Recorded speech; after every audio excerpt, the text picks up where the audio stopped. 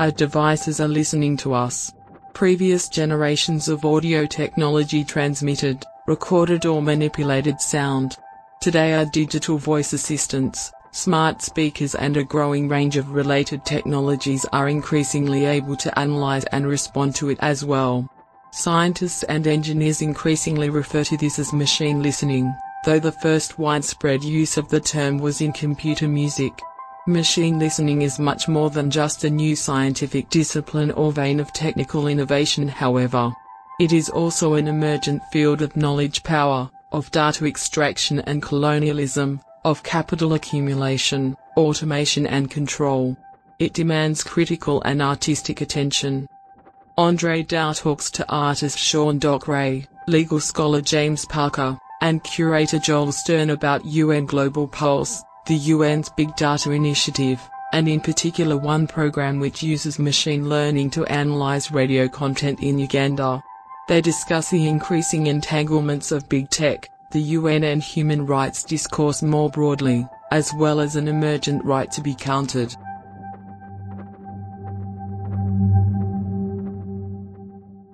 So, my name is Andre Dow. I guess I primarily see myself as a writer, and as a writer I've been working with a mix of sort of different forms for a while now, chiefly sort of oral history and fiction, combined with journalism, somewhere in that sort of mix. And so when I was thinking about how that work relates to your project, I suppose there's always been this element of listening involved in my work as a writer, listening and recording. So that begins with sort of my work as in fiction and family history, is really built around a series of conversations I had with my grandparents over many years using various kinds of recording devices in their apartment in Paris. I suppose coming out from that, I then have done oral history work, focused around immigration detention, on migration more generally in Australia. So I guess there's this element of listening in that work, but there's also this these themes of migration and incarceration that's both in the immigration context, but also in my family history. There's kind of these threads of both being detained in places, waiting in places, but also moving across borders. So those are sort of some of the things that I think float through my work as a writer. As a scholar, I guess I may consider myself an extremely junior scholar. I'm about halfway through a PhD project at the moment that is sort of ostensibly on the question of big data and human rights. But fairly early on in that project, I think a lot of work around big data and human rights is looking at kind of what human rights law can do to tame big data, or else what big data can do to make human rights work more efficient. And in my PhD project, I've been more interested in what happens to our conception of human rights, as well as the work of human rights as actors within the human rights sphere take up the tools and rhetoric of big data. How that all comes together is something that I'm still thinking about. But I think if there's a thread that ties together my work as a writer and artist and that scholarly work, it has something to do with the difference between being a human listener in an oral history context or in a writerly context, and a machine listener, and what difference that makes to these various kinds of projects, human rights work or fiction writing or oral history. I know that we're going to spend more time on the academic side of things, I think, through the interview. But I'm sort of interested just to ask a quick question about sort of form and method with your writing, and especially how you choose to use fiction and when fiction kind of seems to make sense, particularly when you're sort of balancing or moving between forms of oral history and fiction. Is it to fill gaps? Is it to, you know what I mean? Is it like what is it that fiction offers you in the writing process? There's definitely partly a slightly practical drive to fiction, or at least in terms of, so the context of my fiction writing is this family kind of history project. And yeah, there's definitely a filling gaps part to the turn to fiction, and also some sense of wanting to have a kind of almost plausible deniability when it comes to my relationship with my own family. And when this book gets published, publishing it as fiction, I think, makes a difference. I think more as a matter of like artistic form, though, I also I think that for my writing, working in fiction allows me to focus more squarely on, I suppose, the work of memory as kind of a fictional process in itself.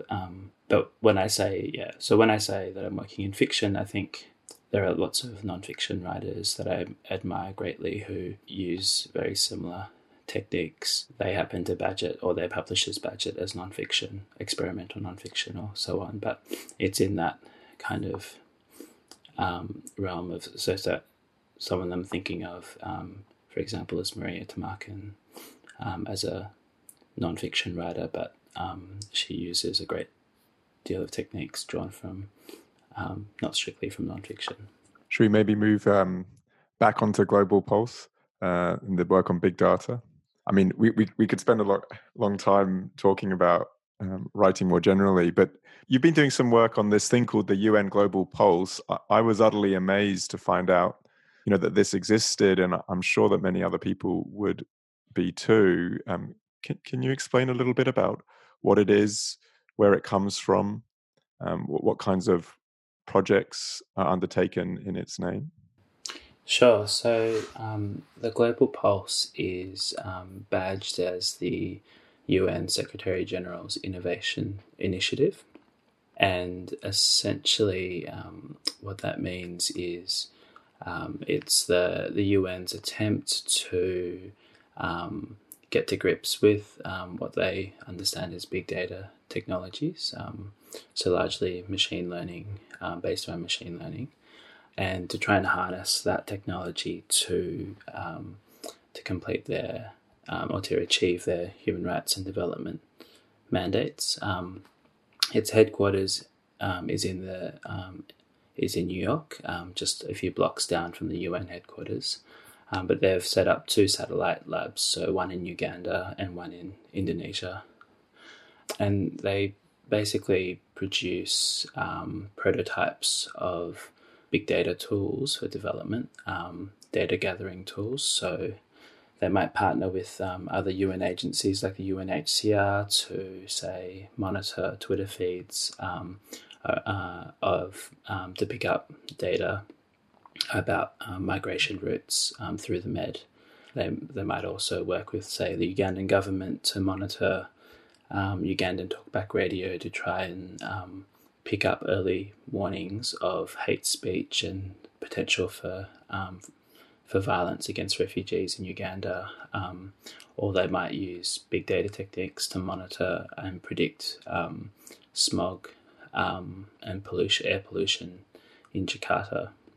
I guess the impetus behind the Global Pulse seems to be the UN's anxiety about its own competency to complete its work. So I think one of the kind of hidden stories of the Global Pulse is the UN's ongoing financial crisis. It's just run out of money, and I think it looks across at big tech and sees an opportunity to continue to do its work in a way that I think they both see it as a way of making their work more efficient, but also by taking up the rhetoric around big data, that it can attract a certain kind of investment, whether it's from the technology companies themselves or from governments, particularly in say, Scandinavian countries that are very excited about supporting data projects in places like Uganda and Indonesia.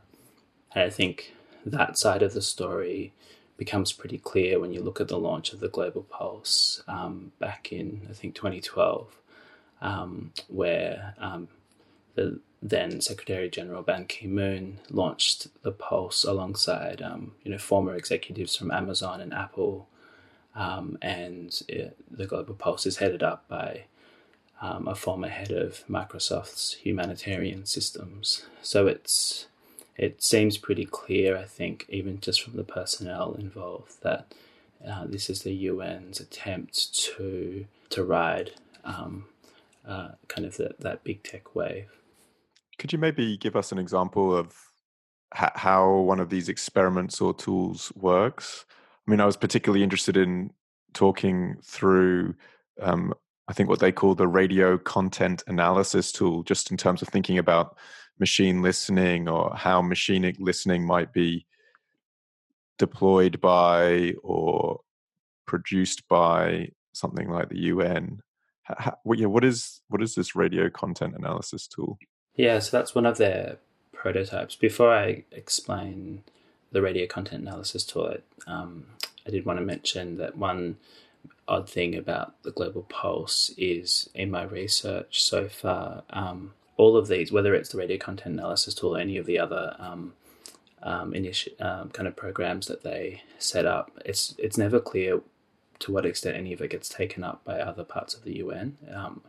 So they've been operating for kind of 8 years now, and it seems that they kind of continually produce prototypes and push for more use of machine learning techniques throughout the UN, but the actual tools themselves don't necessarily seem to have a lot of take up. So the importance or the significance of the Global Pulse seems to lie elsewhere than the actual use of this technology, at least at the moment, which is maybe something we can come back to. The radio content analysis tool is one of the prototypes developed by their Kampala lab in Uganda. And its function is to essentially analyze Ugandan talkback radio. And so in the documentation about the tool, the Pulse really emphasized this kind of overwhelming amount of audio that's produced by Ugandan radio every day. And the point there is to really emphasize the incapacity of the human listener in that situation. There's no possibility of having enough people listening to enough radio stations to capture everything that's going on. And so that's where machine learning comes in. And so the tool works by first filtering out music and ads from all of the radio played in Uganda, and then producing, using speech recognition software to produce transcripts of the talkback radio portions.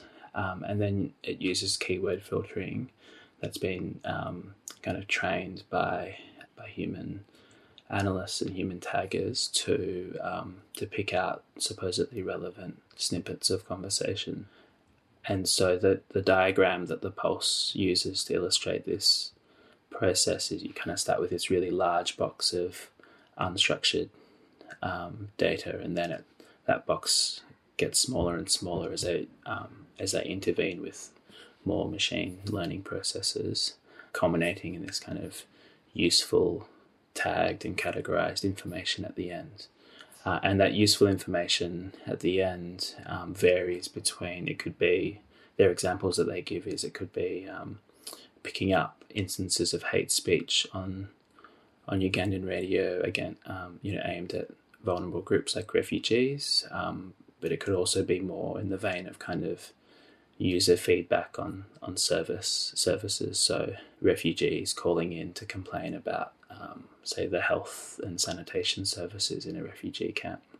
And so that's the basic idea of it. So I should, play my card in a way as somebody who works in a law faculty. And what you were describing then, I think it sounds intuitively plausible on some level. But as somebody who's read hundreds and hundreds of pages of judgments at the end of extremely long trials, debating whether or not something constitutes hate speech, I'm just immediately thinking, how on earth, what kind of things are being picked up on? Is it, just references to ethnicities? Is it like what is constituting hate speech for the purposes of the analytic, or whether or not it works? I'd just be fascinated to know, what are they even thinking it would mean for a content analysis tool to be able to detect something like hate speech? Yeah, so from what I can see from their documentation, the process is necessarily reductive, and the ability to tag sort of 30-second snippets as potentially hate speech is it's pretty simplistic, and the sort of keyword filtering that they use, it is. I think it does seem that it's as simple as, in the end, a team of human designers coming up with lists of words that seem to be relevant to say hate speech. Sorry, and those teams of designers are in New York, right? So that's not a team of designers that, for example, knows the euphemisms in the local language. I mean, I'm just thinking of the Rwandan genocide and the specific ways in which euphemism were deployed in the promotion of hate speech there, right? So I don't know how an algorithm would be able to detect that. So that it's New York designers who are inputting those analytics. At least at the first instance, I guess the promise of the tool is that as it gets rolled out, those things get refined. But in some ways, that's, your question, I think, and particularly your reference to, say, the kind of the legal procedures involved post-Rwandan genocide. It's kind of precisely that sort of lengthy, convoluted legal proceeding that this entire, the Pulse's sort of reason for being, is to sort of short circuit that, right? Is to say, and this is in all the ways that they describe the operation of the tool, is that you're dealing in a situation of crisis, that there's a vast amount of data out there that is described as data exhaust. So you get this picture of it, being produced for free, or it's sort of produced as detritus following people's kind of everyday lives. But particularly, I think that image of exhaust is it's escaping. It needs to be captured quickly. And that, combined with this, always the emphasis on crisis, and always the emphasis on real-time data.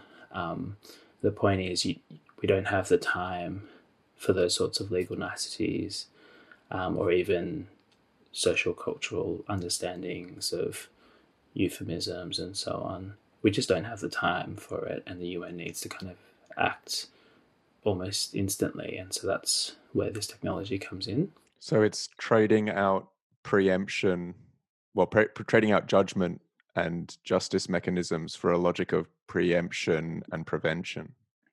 Absolutely, yeah. Prevention, and so it's not, it doesn't really operate under a rubric of justice in that sense.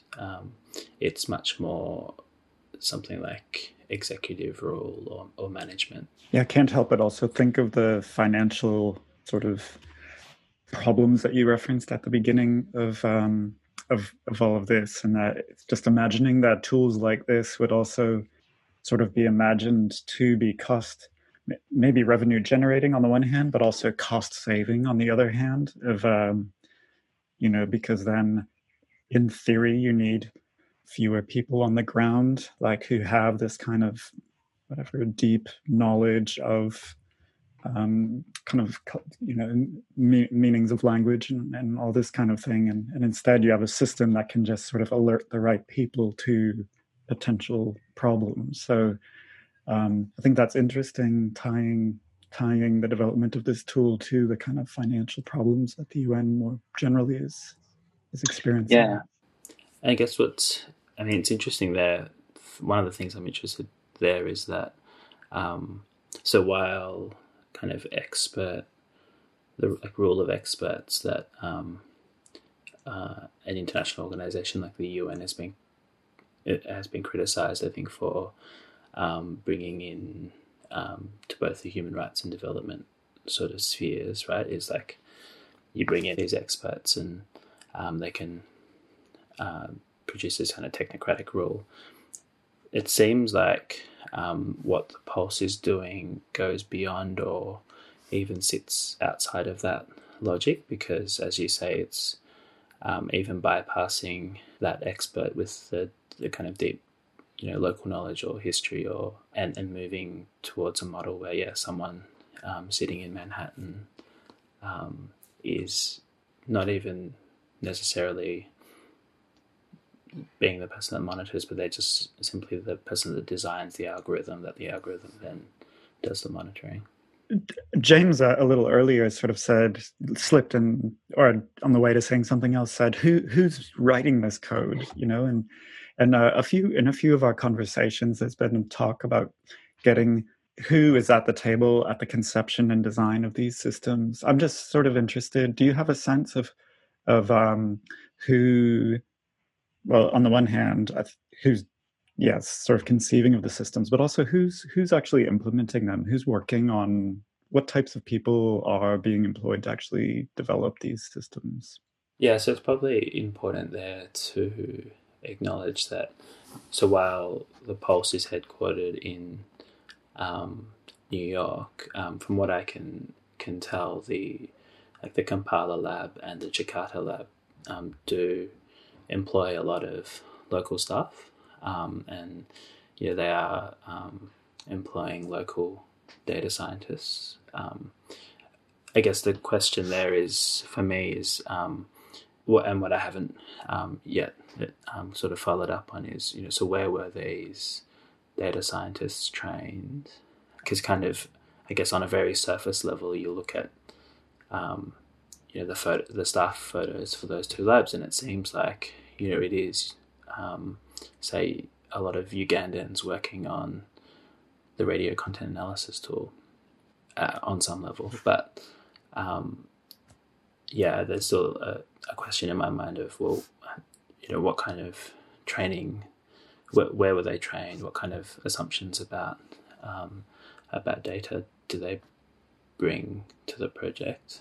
On the question of who, another way that I've been thinking about that is not so much at the design level, but I guess one of the things that the Pulse says about the radio content analysis tool and about their other machine learning tools is that it fits within this rubric of participation. So the UN for a long time now has been talking about people-centered development.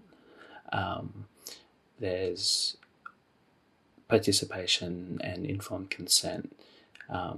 That sort of language is incorporated into a lot of their human rights work, into their development work.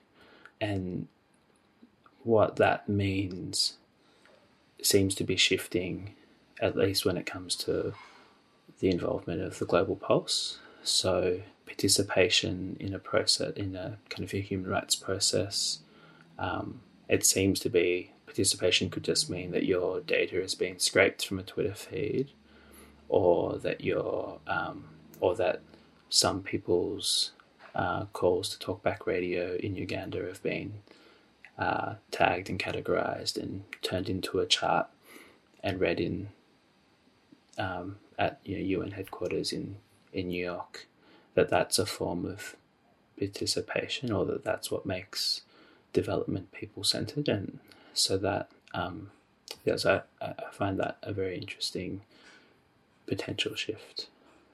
I mean, it's also a form of doublespeak, isn't it? I mean, you wouldn't say that, counterterrorism, is people-centered, for example. I mean, I'm really struck by how similar what you're describing is to many of the NSA's programs that were, revealed by Snowden. And in fact, precisely around the time when Global Pulse is being developed, there's a quotation in the essay that you shared with us that blew my mind. So this is the Independent Expert Advisory Group on the Data Revolution for Sustainable Development, which I kind of want to know more about. But you quote them as saying, "Never again should it be possible to say we didn't know. No one should be invisible. This is the world we want, a world that counts." So a world in which we count everyone all of the time. I mean, that is exactly the same rhetoric as the NSA's program of total capture in the name of counterterrorism. And one of the things that interests me is how it's possible for an organization like the UN to speak that way without recognizing the incongruity. Like, it seems like there must be a lot of is it a lot of faith in the idea of data for good, or just a fundamental commitment to them not being, the NSA, so that it simply doesn't present a problem. But I was just amazed by the kind of the hubris of that as a goal for the UN. And I guess that sort of slides into a question about what the UN itself understands to be the risks of the programs, the big data turn or what have you, that it's developing, and how you think alternatively we might think about those risks or what have you.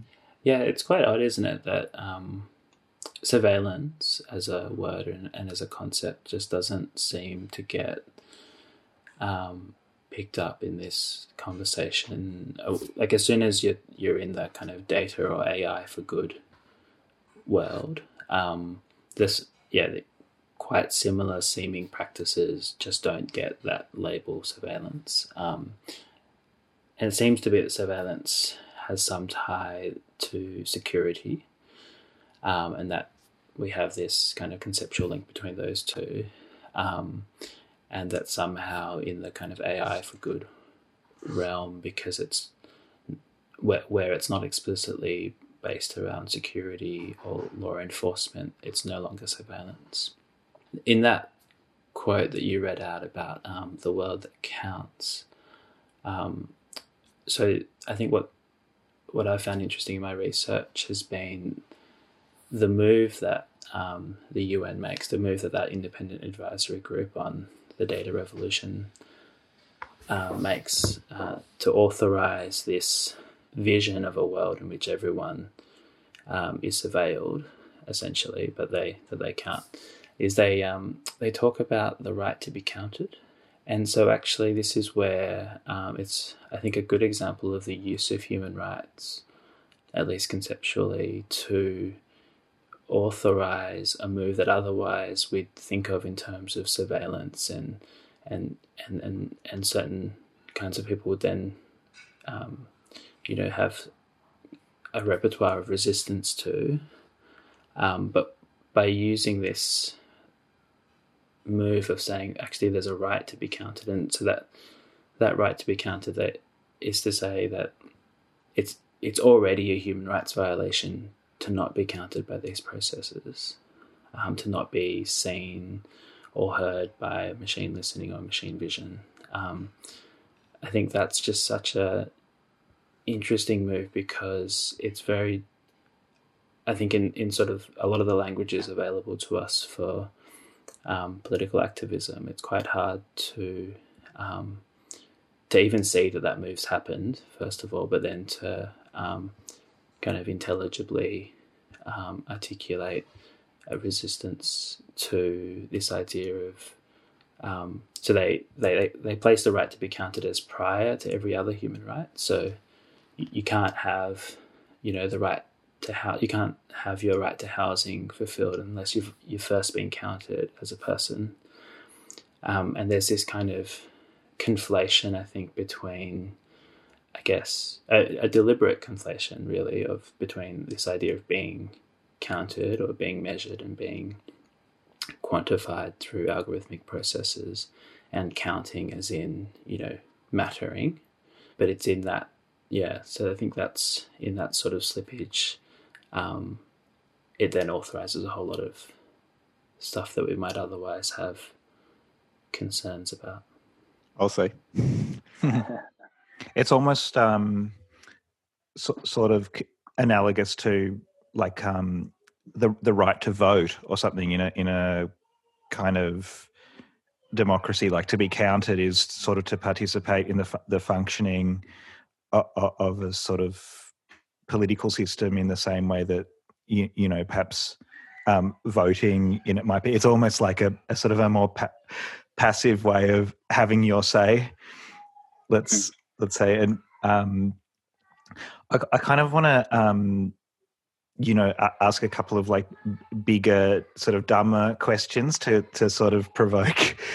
Let's say from you a sort of let's say even a provisional sort of position on this policy. So I mean, I'm tempted to ask, do you think that this program Pulse or certain sort of tools just simply should not exist? Should be sort of put to a stop? Are likely to do more harm than good, etc. And so are you sort of fundamentally skeptical about the use claims they make? And if so, what are the negative horizons? Like what are the sort of most serious problems and concerns that we should be mindful of? So am I fundamentally opposed to the use of these technologies in a human rights context or by the UN? Sure. I mean, however you want to interpret that, but I mean, I think perhaps narrowing the question to the UN and this sort of specific program, when as you're sort of researching it and looking at it and going into it sort of more deeply, are you thinking this simply sort of shouldn't exist as a program, or it should be fundamentally different to what it is? I guess I'm just trying to get to the sense of whether what we're saying is these programs should be better, sort of safer, more regulated, more sort of stringently sort of applied, or are we saying, no, this is a fundamental wrong turn, and we should sort of, what's the kind of, from an activist or a sort of political intervention into this, what's the position that you think is going to be the productive one? So maybe my way of grappling with that question is through, I know that in the kind of the prep doc that you guys sent around, there was a question around why I use jurisdictional thinking in my PhD project, and maybe a very quick answer to that, or at least a partial answer to what I find useful in jurisdictional thinking is emphasis, or that part of jurisdictional thinking, I think, emphasizes a who question of like kind of who decides. In relation to your question, Joel, then around these technologies, I've been wondering about whether or not that who question does really matter. And the reason I'm thinking of that is sometimes I see artists and activists taking up some of these technologies, right, to do quite interesting work, quite useful work, it seems. And so I'm wary of maybe accepting fully the kind of the import of your question and saying, because while I am quite skeptical of the use of these technologies by the UN, I'm not sure yet whether it's a question of the technologies or yeah. Does that make sense? I've been wondering what difference it makes who's wielding the technologies and for what purpose. Could I follow up there, because it seems to me that the question is not about, in your writing, the question is not about the technology. You talk about big data as a concept that has been taken up by the UN, as a program that's been taken up by the UN, not a technology that's been taken up by the UN. And so when you start to think that way about big data as an orientation to the world, which has a certain kind of visual rhetoric and buys into a language of innovation and can start to imagine something like the right to be counted, then you've got a much more sort of complex, socio-technical, ideological beast than simply a technology which can be deployed or not deployed by this organization or person and that one. I mean, so what if we were to reframe the question and say, are you opposed to the way in which big data has been taken up by the UN, as opposed to asking, are you opposed to data or data analytics or machine learning per se? Yeah. Yeah, I mean, you're right. As a program, what has happened where the UN takes up big data as a program is this vision of where I think the Global Pulse's chief data scientist talks about by 2030 we'll know everything from everyone, so no one will be left behind. So it's insofar as that kind of logic is carried with this program, with these technologies of the knowing everything from everyone. That's sort of I'm certainly opposed to the UN moving in that direction. In terms of the negative horizons or things we should be worried about, and this ties back to something that James, you asked a little earlier around the risks. The risk that the UN sees is very squarely around the privacy question, and I think that's probably unsurprising to you guys, that they see the only potential problems around, say, the radio content analysis tool or any of their other Pulse's other projects is kind of individual privacy. Whereas I think there are much bigger and very different types of risks involved here. I mean, one of them we've alluded to before is the Global Pulse and the taking up of big data by the UN is proving to be a way into international institutions for big tech.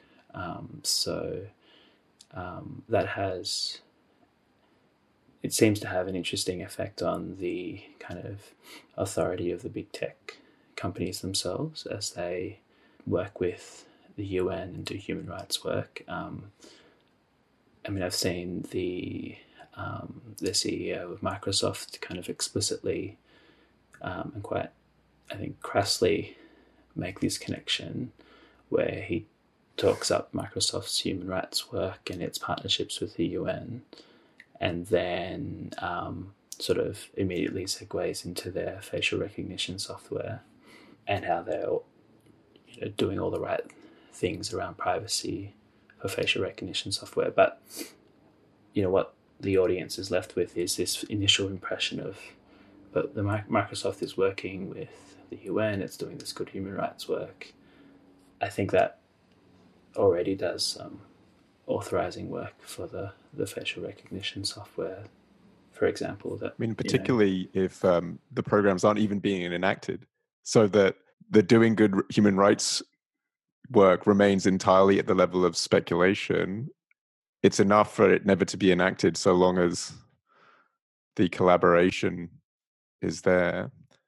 I mean, it seems to me that to invent such a thing as the right to be counted, even if it's very early days, is doing a lot of work for big tech potentially down the road as well. A complete reconfiguration of what it means to be in the world, to be a subject of development. I mean, that's sort of a little bit far away because it's not exactly like a massive rights document that's been fully elaborated. But even to see that idea is... Well, the other one of the other interesting kind of images from that the same report that introduces this right to be counted is, and that also talks about that, you know, the world that we want is the world where everyone counts, is this image of two worlds. They talk about, you know, there's a world where we have great access to the internet and great access to these new technologies, and there's another world where, you know, people don't have that. And I think that framing immediately puts us into that kind of familiar developmental timeline of you know, from the primitive to the advanced. And what it does, I think, it creates a single image of the future that we're all sort of striving towards, which is where these technologies are fully rolled out, and this program of knowing everything from everyone is fully realized. It kind of presents the question only as, how do we help Africa and Asia and the developing world catch up to that world where we know everything about everyone? And it's not, you know, it obviously obscures the question of whether or not that world is one we want to get to in the first place. And it presents that gap as a question of justice and equity. And so if you're concerned about questions of social justice, you focus on the gap, and you miss the fact that what we're purportedly aiming towards has potentially huge negative ramifications. I mean, it begs the question of, like, I'm just sort of thinking about a statement like "everybody counts" from the UN in relation to a statement like Black Lives Matter, for instance. Like, they're sort of somehow notionally doing similar kind of work in trying to say, you know, create a sort of politics of sort of who is counted, and I'm just wondering about, like, the UN trying to roll out a program like the radio analysis tool, for instance, in the United States or in Australia or in the UK, and how different programmatically and politically it would be as it sort of intersected with all of the sort of infrastructures that exist in those countries.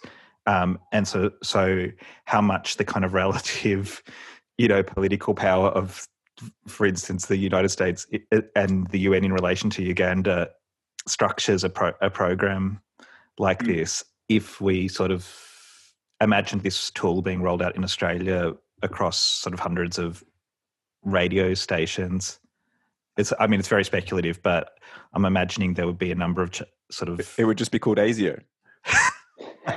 Well, that's also goes back to the point you're making about the NSA and the fact that these programs essentially already exist in other sort of departmental and political spaces, and so they are kind of then taken up by the UN and perhaps in a slightly more transparent than the NSA, marginally.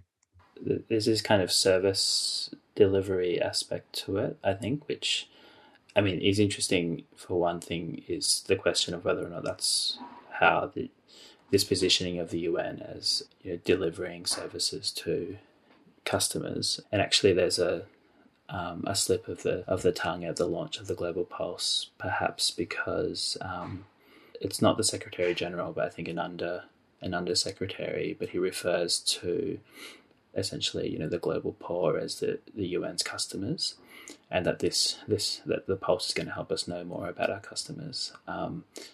And perhaps that's because he's following up from or introducing these, execs from Amazon and Apple. But that's already a shift in how of how the UN would view its.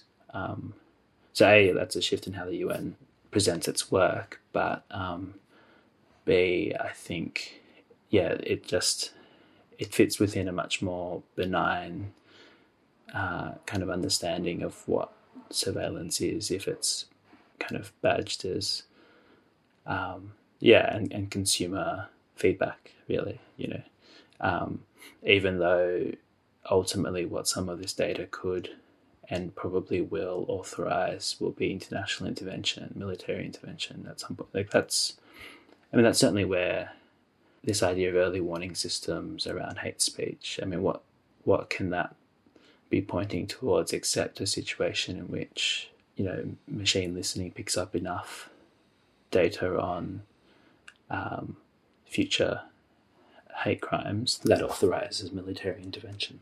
It can't be a coincidence that they've gone for radio first. After the Rwandan genocide, where the story that gets told is that radio is one of the prime drivers, and so much of the discourse after it was either we should have intervened early, we being the US and Europe primarily, or we should have jammed the radio stations at the very least. It just must be that it was conceived with that in mind. Are they explicit about that? They don't make that connection explicitly, but it's definitely floating around in there, I think. Mm-hmm. They give lots of examples to do with sort of environmental disasters like floods or and sort of the way in which responses to those might be sort of accelerated. But I suppose again, there we're in territory where what happens in the wake of an environmental disaster is not always positive development, but also kind of exploitation of that disaster, especially in relation to sort of multinational companies.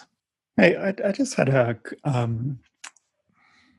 I just wanted to return to this concept of a world that counts and everyone counting, and just to make a really dumb connection to the census, or to a kind of like census within a country, and that's obviously like often rolled out with exactly the same justification, which is, and sometimes with the same branding as well. We want everyone to count, and certainly in the US, there's a lot of political struggle around the census, and we do want to count everyone, particularly undocumented workers, because that's how political power is apportioned. That's how tax dollars and funding. There are a lot of, so I can see the UN sort of deploying that kind of rhetoric and justification.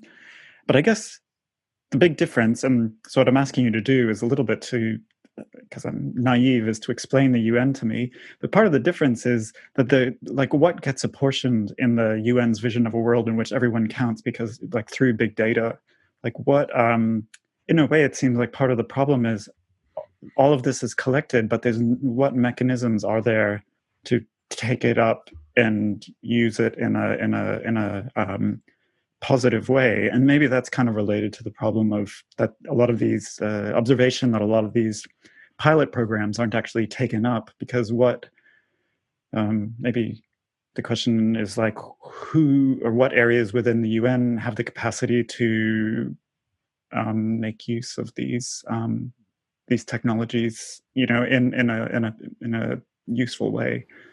I think that's why the slip of the tongue, where the UN official refers to the global poor as the UN's customers.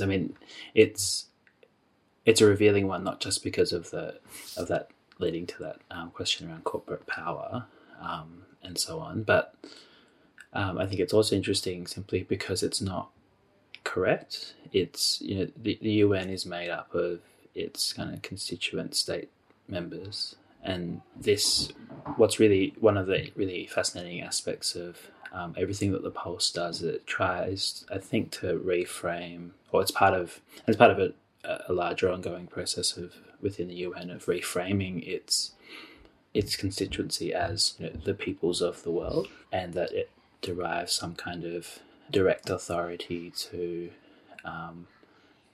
make better the lives of all the peoples of the world. And I think that is a really important part of the function that these technologies or this program plays for the UN, to be able to position itself as being both capable of and authorized to intervene positively for people, you know, as opposed to having to work through nation states. And so that, yeah, I think there's a really fascinating thing going on there around competency and perception of competency. And that's why the lack of uptake of these technologies and projects is so interesting, because it seems to be that you can, presenting data is as good as having the actual capacity to intervene. And maybe an interesting image that captures some of this comes from the documents around the radio content analysis tool. They're illustrated by these really strange images of Ugandan women standing in kind of empty fields, holding radios up against their faces. I'm on the UN Global Pulse website right now, and it's the landing image, right? You sort of you land there. It says big data and artificial intelligence, sustainable, humanitarian, yada yada, and then on the left hand side there's a woman with a portable radio held up to her face in a field. And so it's a strange image, right? Because I mean, I think your first impression is it fits perfectly well with this idea of participation of the UN creating some kind of a platform for the peoples of the world to speak directly to the UN, and that's what makes the UN competent to intervene on their behalf. But of course, she's holding a radio, not a mobile phone, and so already in this image, there's this, so that's the image that I'm thinking of. There's already something weird going on in their own kind of marketing materials about, you know, supposedly showing this participation. Yeah, so it's an image that I keep returning to in my writing on the Pulse. So it sort of speaks to machine listening in such a weird way, because it's so far from a kind of computational, algorithmic sort of data gathering kind of image. It's so much about community and a very old-fashioned media device and etc. But there's also some really weird displacements going on, right? So who's the person doing the listening in the image? It's a Ugandan woman. Who are the people doing the listening in the UN Global Pulse? Well, no one, but if anyone, a machine that's been programmed by, you know, ultimately roads lead back to New York. So there's like a lot of political work in that displacement. The kind of attempt to convince people that the listening is being done. Presumably the idea is that it's being done on behalf of the Ugandan woman. So we might as well be listening for you in our sort of role as, you know, benevolent surveillors. That's right. Because she's listening to talkback and radio, and therefore so might we, in order to sort of understand on a macro sort of level what she is understanding, just sort of with the one radio. I don't know, but the appeals to listening. But she can't understand it from the one radio because she's not listening to all of it all of the time. So it's it's better. The UN can do much better, than she ever could. I mean, it's so strange. I mean, it seems patronizing to me as well, quite frankly. There's a blog post in which the idea of the right to be counted kind of gets introduced by two of the experts on that advisory group that I mentioned before. But in that, they asked the question, can data give voice? Which I think kind of neatly intersects with this image, but also with the entire program, which they, I think clearly the Pulse answer that in the affirmative, that here we have data giving voice, even where voice is impossible because she's holding the wrong device. And yeah, so recently I was rereading Gayatri Spivak's article, Can the Subaltern Speak? And it kind of, this image and that question about data giving voice reminds me of the conflation between two types of representation that Spivak talks about in that essay. So, between representation as, something being symbolized, something being pictured or represented in that sense, and then represented as, that idea of speaking for in the way that we're represented by parliamentarians, and that those two things get run together, particularly in the English language. I think she says, in German, there's actually, two different terms for those two meanings of representation. But there is something happening here, I think, with the Pulse, where the ability to represent someone through data, or the ability to represent many someones through data, seems to then also immediately carry with it the authorization to represent someone, as in speak for them, act on their behalf. I'm wondering if because I think we're going to need to finish up in a few minutes, but just I'm thinking, where we've arrived at is really amazing, and it could be interesting to have you sort of depart from this image and kind of present sort of an analysis of what is the work that this image is sort of doing in its representation of listening against the form of listening that is sort of happening with the radio analysis tool. And maybe those two questions, can data give voice against sort of Spivak's question, can the subaltern speak? It just could be a really nice way of sort of framing this image. I mean, Andre has given many presentations in which that's more or less exactly what he does. I'm sorry, yeah, okay.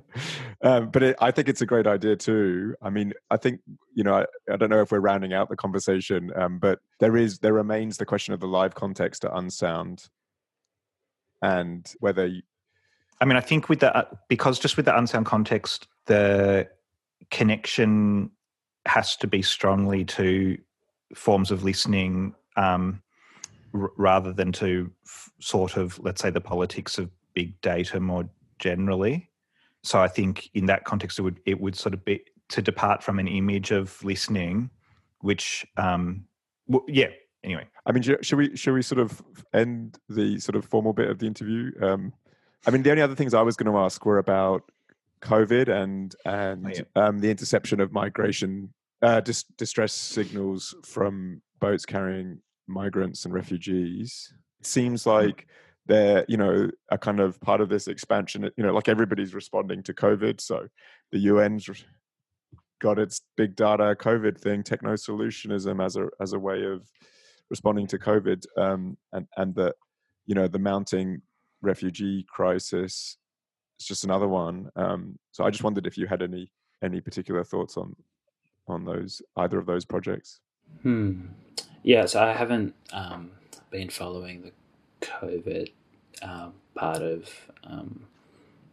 the Pulse particularly closely,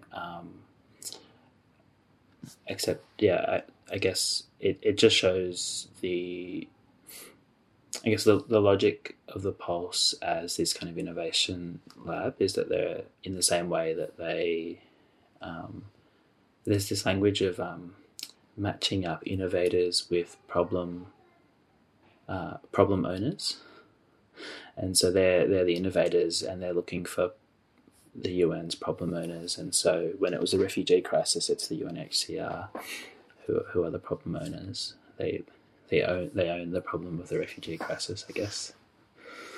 Which is just to say, I think that they kind of by the very kind of constitutively they have to move from crisis to crisis, and so when they see the COVID, it's inevitable that this innovation initiative has to show the worth of its work and its program in relation to whatever the latest crisis is. But it's so striking the way that the language and that move exactly mirrors everything that every tech startup and major, Google, Amazon, and whatever did. I mean, it's just suddenly tech presents itself as the solution to the problem, and it's a further opportunity for expansion.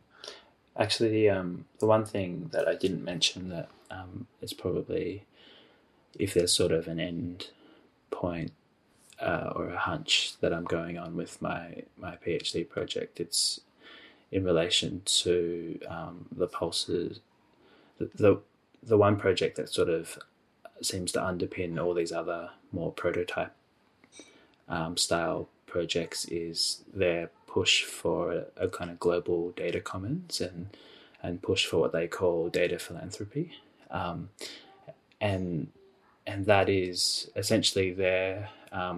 It seems that they present these tools, like the radio content analysis tool, to particularly to large corporations that hold a lot of data on people, and so this is the work that the UN can do with data. If you see the value and the worthwhileness in that work, you should donate the data that you hold on your customers or whatever data you hold to the UN, so that we can start to turn these tools, whatever tools we have for analysing data, onto your data sets. And the vision there is of no longer having data in any silos, any corporate or national silos, but a big global data commons. And so that seems to be one of the primary purposes of these individual projects, is to convince the holders of data to share it in this big, happy kind of world of a true data commons, or a data commons that is possessed by the UN? My understanding is that it would be open for all that wish to do good with AI. Well, that's not going to happen, is it? I mean, why would Google give up all of their data? Wouldn't it? I mean, that's it. Because if Google and Facebook handed over their data to an open commons, then they would all just grab each other's data.